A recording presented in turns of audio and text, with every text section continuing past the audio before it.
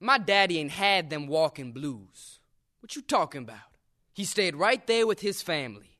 But he was just as evil as he could be. My mama couldn't stand him. Couldn't stand that evilness. She run off when I was about 8. Told me she was coming back for me. I ain't never seen her no more. All his women run off and left him.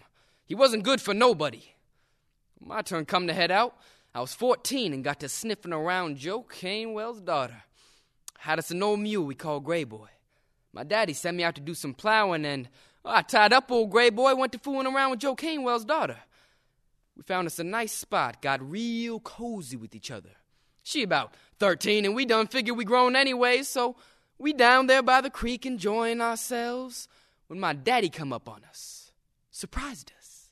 He had them leather straps off the mule and commenced to whooping me like there was no tomorrow. I jumped up mad and embarrassed. I was scared of my daddy. When he commenced to whooping on me, quite naturally, I run to get out of the way. Now, I thought he was mad because I ain't done my work, but I see where he was chasing me off so he could have the gal for himself. When I see what the matter of it was, I lost all fear of my daddy. Right there is where I become a man, at 14 years of age.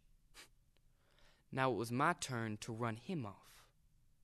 I picked up them same reins he had used on me. I picked up them reins and I commenced to whooping on him.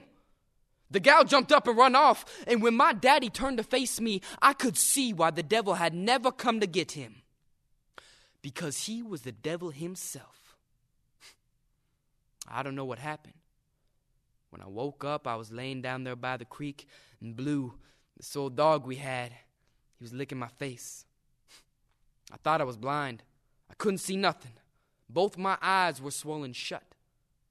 I laid there and cried.